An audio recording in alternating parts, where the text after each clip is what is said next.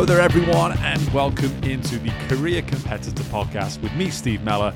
And we are the show that seeks to light that competitive fire within you in order to jumpstart or optimize your career. Today, I have the pleasure of welcoming in Deborah Walton to the show, who's made a career for herself within diversity and inclusion. She works as the Learning Portfolio Manager for Diversity and Inclusion at IBM, a company you may have heard of, I would assume. She oversees 340,000 employees the world over working on these educational components when it comes to diversity and inclusion. As you'll hear within the interview, inclusion is certainly the main focal point for her in most of her workings at the moment. And one thing I really do insist upon you paying attention to here is just how enthusiastic, just how invested Deborah is within the work that she does. You're going to hear me explain a few things within this episode in terms of why it is that this particular interview is very much so relevant to the show that is Career Competitor. But one thing I want you to understand is this is someone who's enthusiastic about what it is they do. They see the opportunity to make an impact across a wide area within their particular field. And as far as I'm concerned, that requires someone who is incredibly driven and certainly competitive within this particular area. So again, I'm very excited to be welcoming Deborah Walton into the Career Competitor Podcast, and I hope you all enjoy.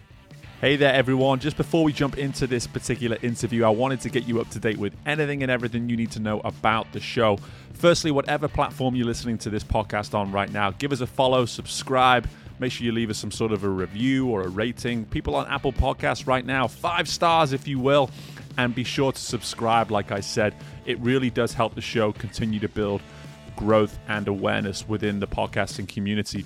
Secondly, if you're on Instagram, career_competitor, give us a follow there. You can follow me on my own social media platforms as well through Twitter and Instagram. It's coach_Steve_M for my last name, Meller.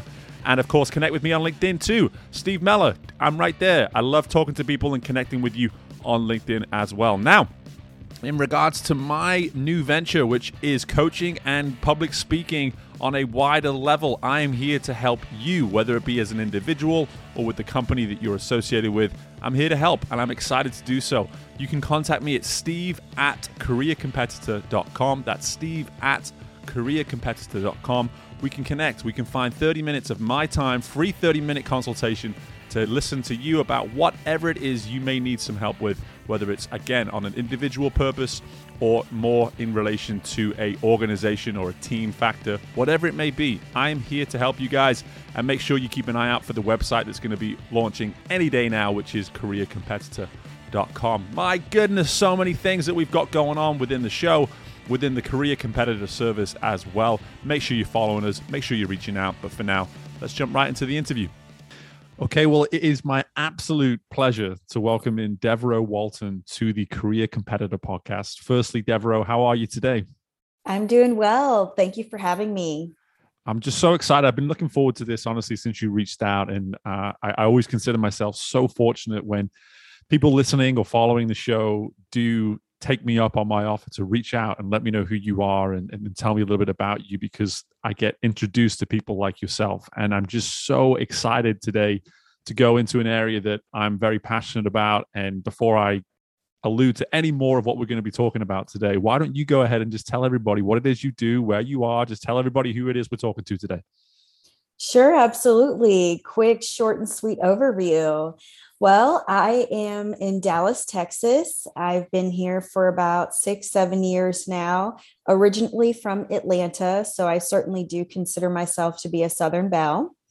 I have no Creole background. So when people see the spelling of my name, Steve and I talked about this. I don't have any family members that are French or Creole. My name just was a gift, and it's something that my mom said came to her. So that's always a fun little story to share. I currently work in diversity and inclusion, specifically on the learning side, overseeing some training and development internally for 340,000 employees globally at IBM.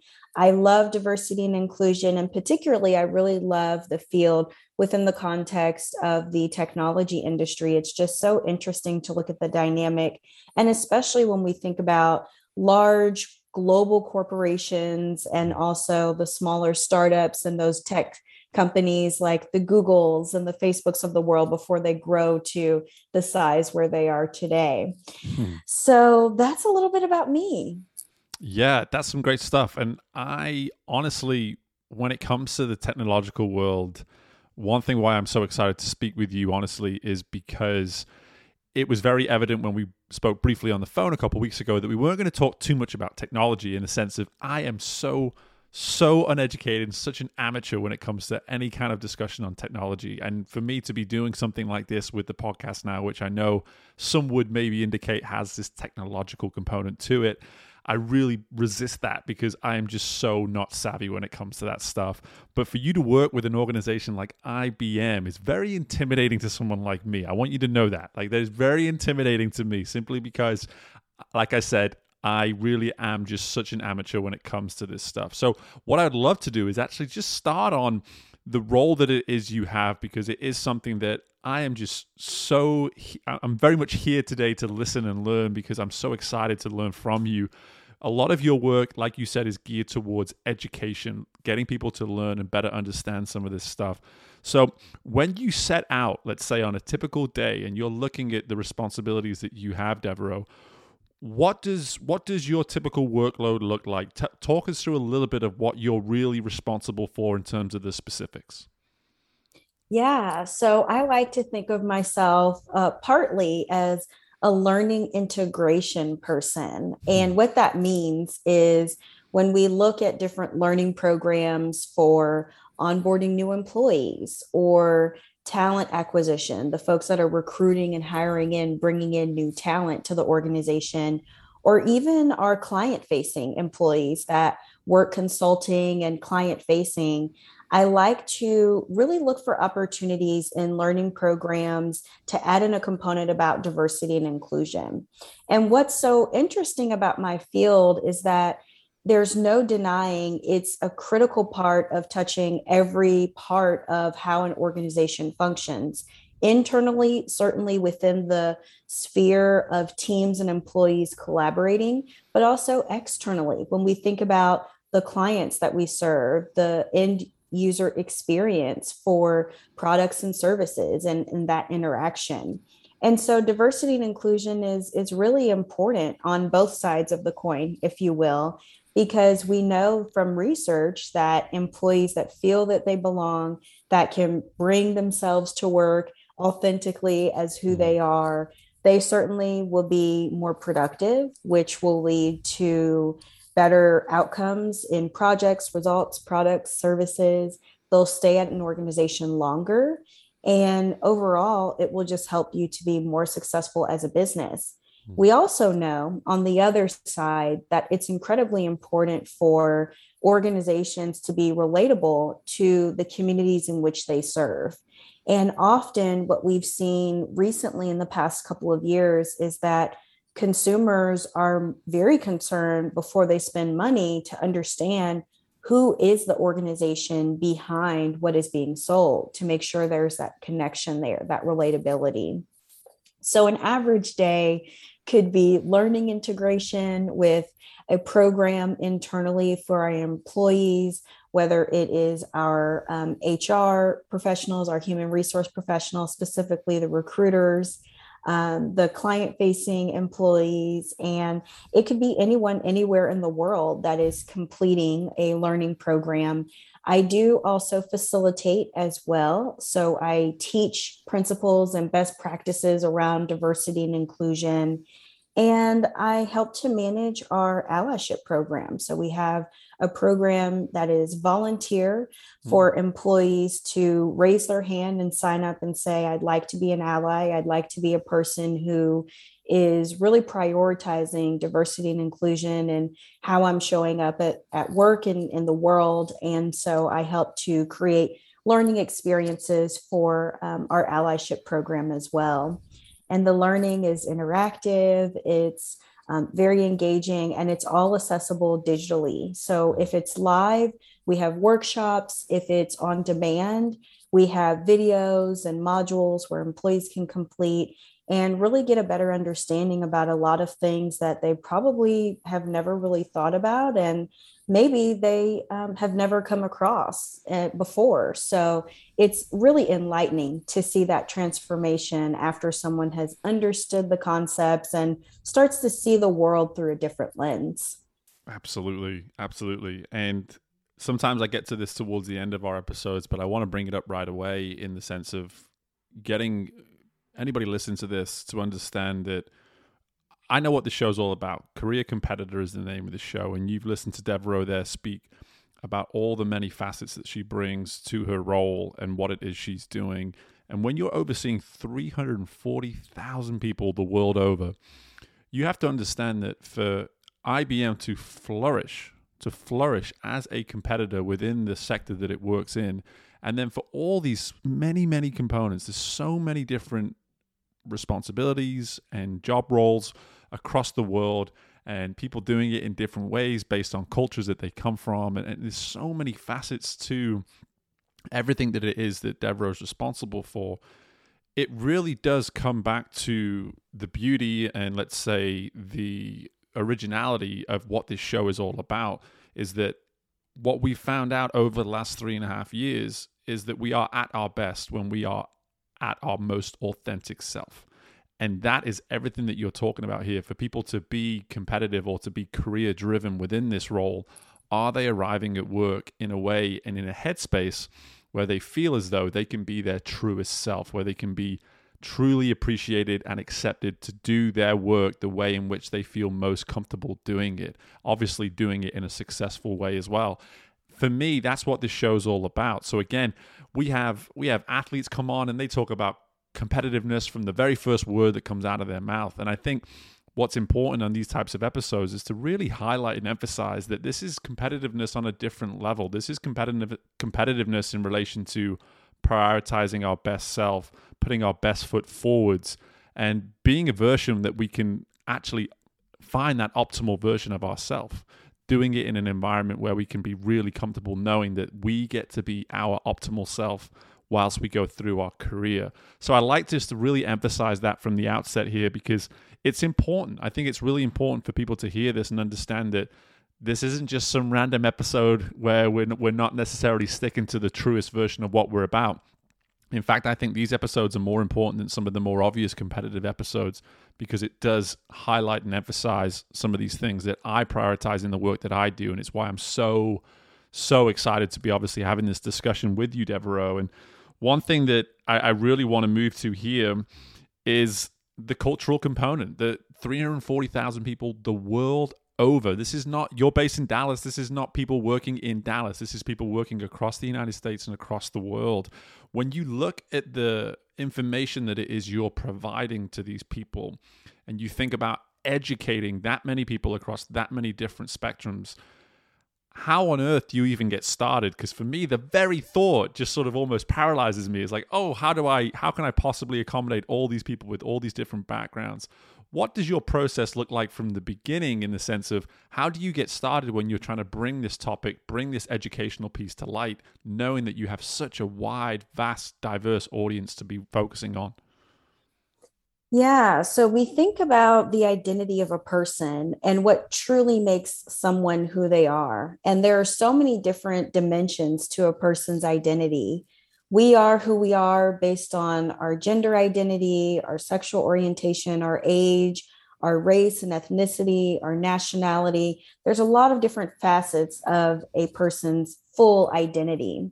So, what we do with our learning portfolio is we really focus in on a lot of the specific identity dimensions. For example, recently, because of last year and the horrible murders of African Americans at the hands of police brutality, we've been really talking about race, and race has been brought to the forefront in the corporate environment for probably the first time in history, to be honest. Yeah. And so when we look at our learning portfolio, we have certain learning experiences, certain learning offerings that are just about one particular identity dimension. It could be race, it could be age and generation. And then we also do have other learning offerings that really focus on an overview of behaviors to avoid, like microaggressions, for example, and also best practices around how to be inclusive. So, as a small example, we are a global organization, and many teams do function with global employees. And so, instead of starting a meeting and saying, "Good morning," you could say, "Happy Tuesday," or you could say, "Good day," which is what I usually say is good day. And it's really inclusive because if someone's in Japan and it's late afternoon or evening, saying good morning is hardly appropriate for a 6 a.m. call. Mm-hmm. So it's the little things that we can do that add up to have a really big impact and a really big impression on truly creating a culture with inclusion and belonging for all employees to enjoy and all employees to contribute and make sure that that culture is sustained. Yeah, very much so. I love the focus on those little things. One thing I've already noticed is watching you, and I have the benefit that nobody else has. I get to watch you talk about this while everybody else is simply listening. But you can see the energy, you can see the enthusiasm for what it is you are doing here with IBM. And I think one thing that is so crucial or one thing that has been so crucial over the last 12 to 18 months as we've dealt with some of these racial breakthroughs in many ways in the workplace and then beyond into society is making sure that the people that are coming front and center, that are being involved and having influence within these situations, that they're actually passionate about it, that they're passionate for change, that it's not simply a complaint, it's more a voice of action. I think that's really important. It's really important. Again, I did a lot of work on the podcast upwards of 12 months ago when a lot of this racial turmoil was really starting to impact the United States. And I allowed people to come on who were proven activists, that were proven to be truly putting one step in front of the other. Yes, they talked the talk, but they were so willing to walk the walk in so many different ways. And I love that version of everything that's been going on here in the last 12 to 18 months, and hearing that someone like you is in a place like a corporation as large as IBM, being so conscious of the little details and focusing on the fact that if we prioritize these little things, those little things mean huge things to the individual. And that's something that I think is really important to stress here. Talking about the little thing in the space of just the meeting is actually playing a big part in how it influences one specific individual somewhere thousands and thousands of miles away. And I think the more we can do that as individuals, the better everyone's going to be benefiting. If we can think about these little snippets that we can influence on a day-to-day basis, knowing the potential they have to impact one individual in a big way, that's how we need to start thinking and how to start prioritizing these sort of things. And so for you right now, Devereaux, as you start to look towards the future of this role that you have, clearly you've got some processes right now that are working, and clearly you're excited about them and you're eager to continue to build upon them. But what sort of areas are you still excited to maybe pursue and get more involved with? Yeah, that's a great question. And, it's so important that we think about how an organizational structure does not function or flourish, or really nothing can happen without people. And that's why this work is so important. The people skills, the interpersonal skills, we can't accomplish anything without interacting with each other, right? So it's very important to think about that as really a business imperative and not just an extra added benefit or box check item on a list. Exactly. Yeah. And so when I think about what I'm excited about, one thing is actually a personal project. I've recently been working on creating an online course for managers around inclusion and belonging. And when I think about big picture view, what are the biggest barriers to inclusion and having an inclusive culture at a place of work? We see so many organizations around the world creating statements, sharing on social media, press releases, commercials. They're very public about their sentiment around making diversity and inclusion a very high priority. We see senior leaders, we see C-suite officers that are very vocal externally in the marketplace about what's happening at their organizations. And a lot of employees that are in an organization working throughout different levels may run into the barrier of their manager being the bottleneck or the roadblock from having an inclusive culture. Because in the day-to-day operations, unless someone is a senior leader, they're not in meetings with the CEO or the CMO. They're in meetings with their manager and their peers. And for me, I've seen and had a lot of conversations with friends among the technology industry that really have identified either their manager or another middle manager within the organization that has prevented the team culture from being inclusive and really allowing the team to do more than just the minimum of their jobs, but actually thrive and have fun and do excellent work.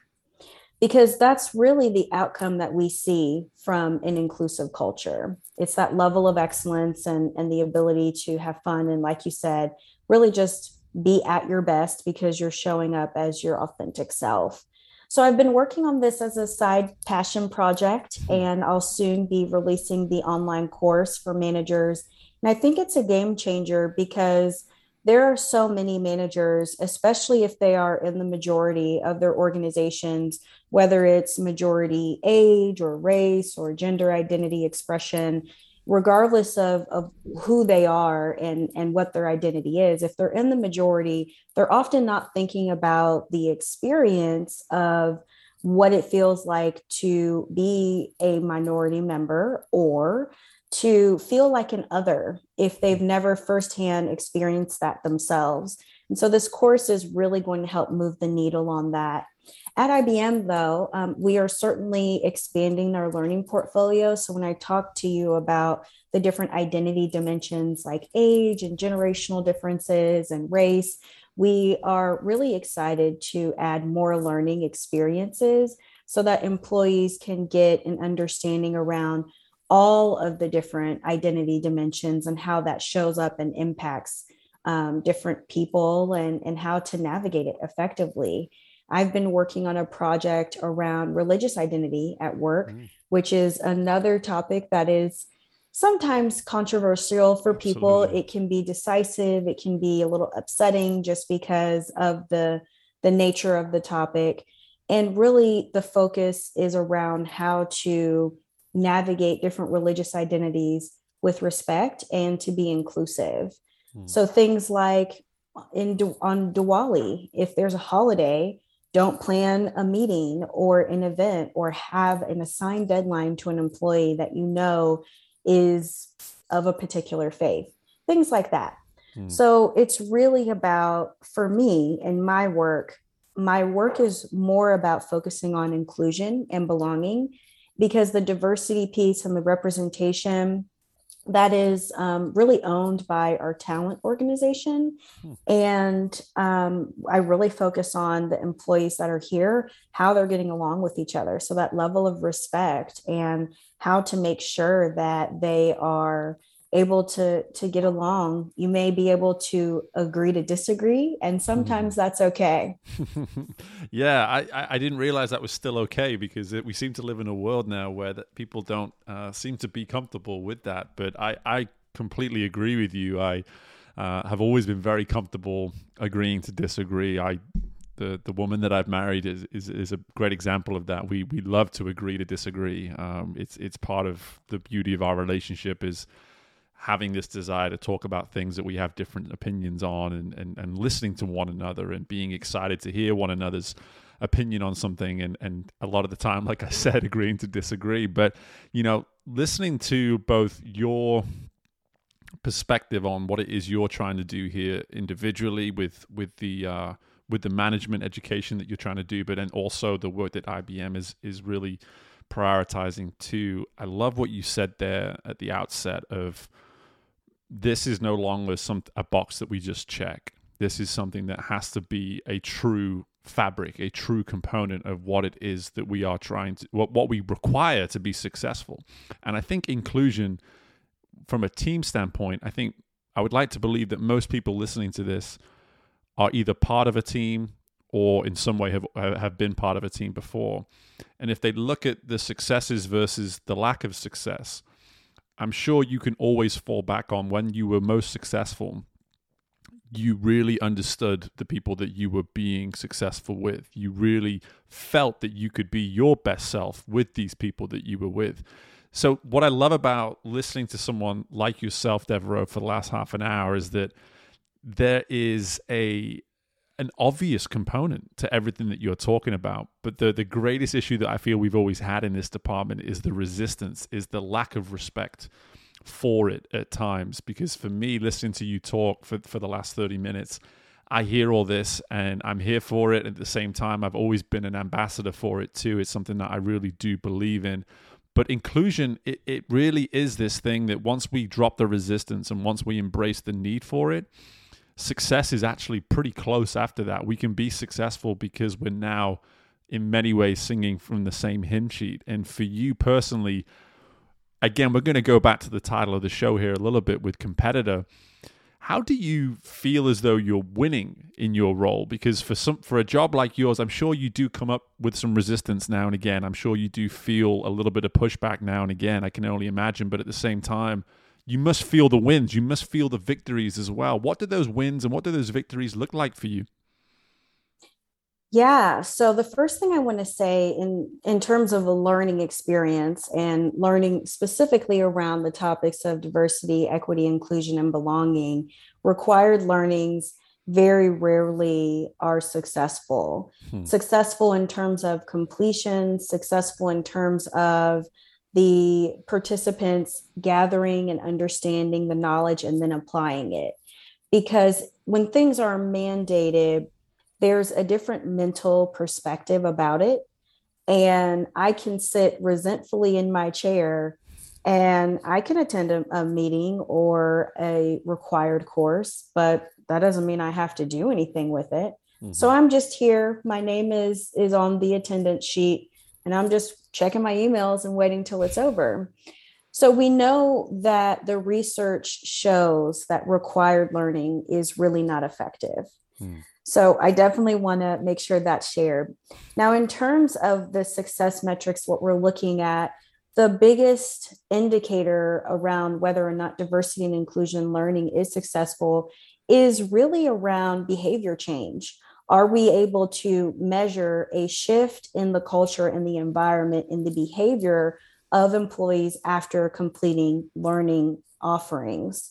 So we look at our annual employee engagement survey. A lot of organizations annually survey and poll their employee base to get feedback anonymously about their experience at the workplace with their team and anything else they want to comment on. We look at that.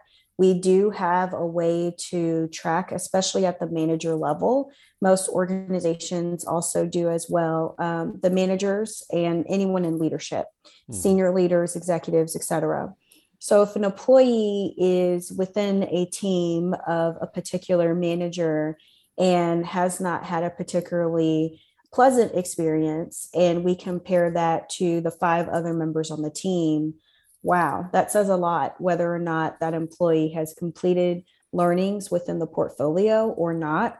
And we also compare the data with our human resources reporting.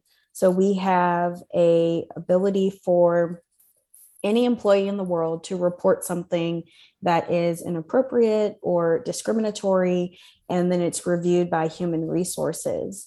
And we have the data to look at. It's a very small list of people who have access to data to look at who is complaining, what are the complaints being said, and what is the story around the person who allegedly has, made these particular grievances. So we look at all of that data and that tells the story. Now, if there's no behavior change, there's a couple of different ways to measure and investigate why nothing is happening after a learning offering has been completed and an employee is not applying it. But really, what we're looking for is before an employee completes a diversity and inclusion learning, they may have a variety of type of experiences with peers and with their team members and direct reports.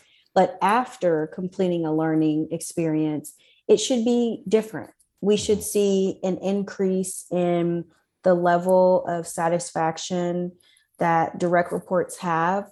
Peers should be able to have much more positive regard and much more positive feedback about that particular person. And we're looking for that difference. We're looking for that behavior change in the right direction.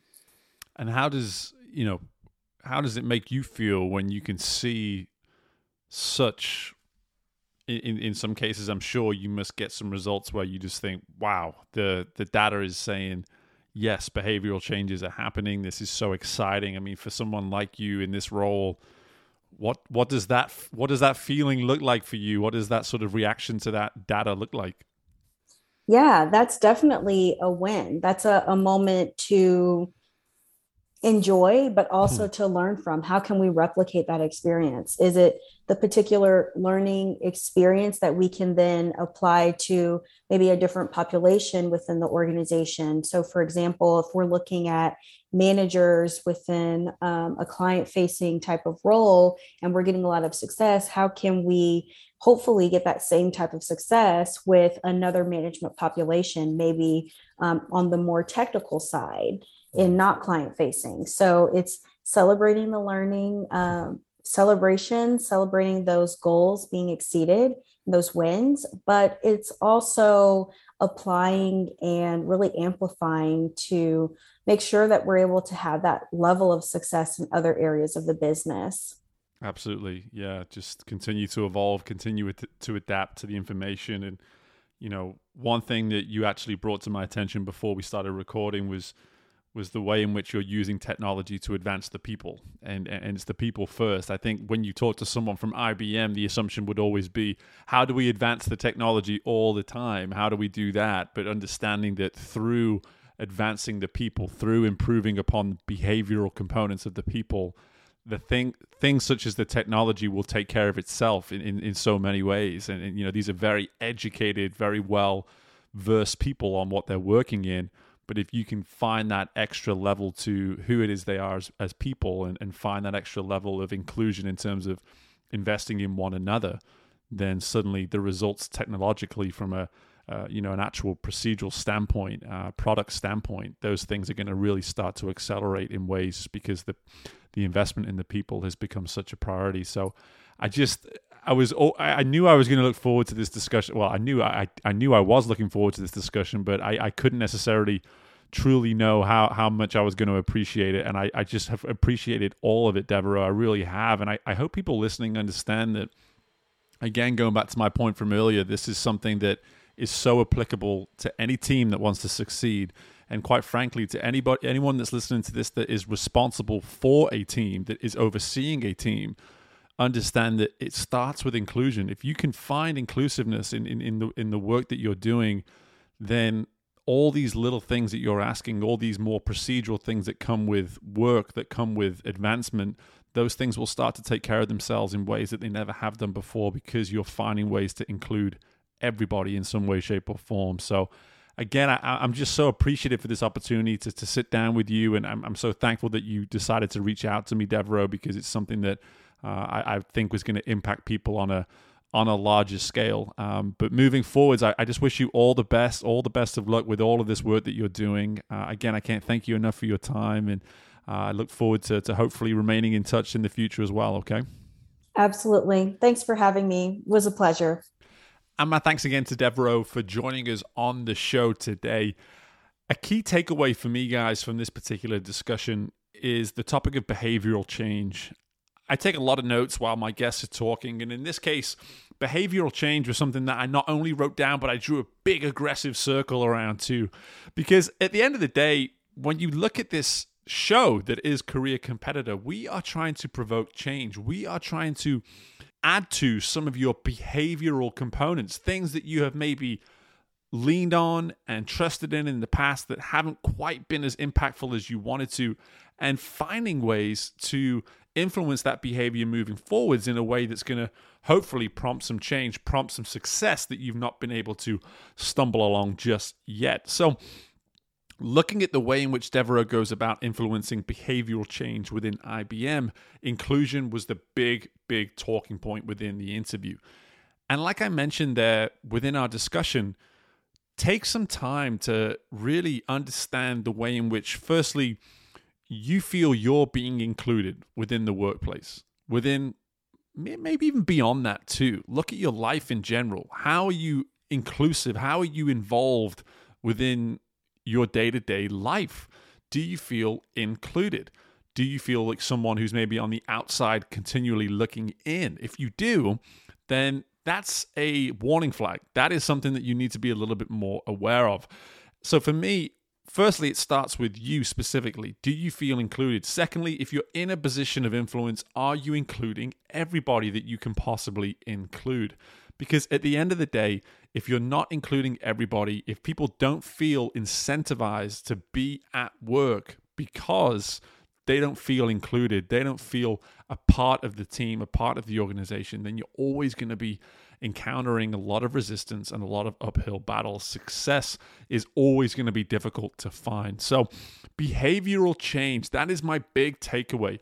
Are you willing to firstly look in the mirror and ask yourself what components of your behavior do you need to change? And then secondly, if you are in positions of influence or you are someone that's working and collaborating with a lot of people on a day-to-day basis, how are you prompting for behavioral change in the right way in order for the team to succeed? So, great information from Devereux. I really appreciate the insight from her today, and I consider myself so fortunate to have someone who's having such an influence on such a massive corporation like IBM to come on the show and spend 30 minutes of her time with us today. In the meantime, guys, again, continue to follow the show on Instagram, career_competitor. I am going through a lot of work behind the scenes right now, building what is Career Competitor as a brand, building what Career Competitor is as a service as well. So keep an eye out for some stuff that I've got coming your way. The website is something that I'm continuing to build upon. If you are someone that's on LinkedIn, make sure you're connecting with me, Steve Meller, and I would love to hear from you. And just like Devereux did, she reached out to me, we got connected, and I brought her on the show because I knew she could be impactful to you, the listener. So if you're one of those listeners that thinks you could be impactful, that you could have influence, you could always just reach out to me through Instagram, direct message, career_competitor, and I'd love to hear from you. In the meantime, guys, best of luck with anything and everything you've got going on within your world, and I look forward to speaking with you all again very soon. Bye for now.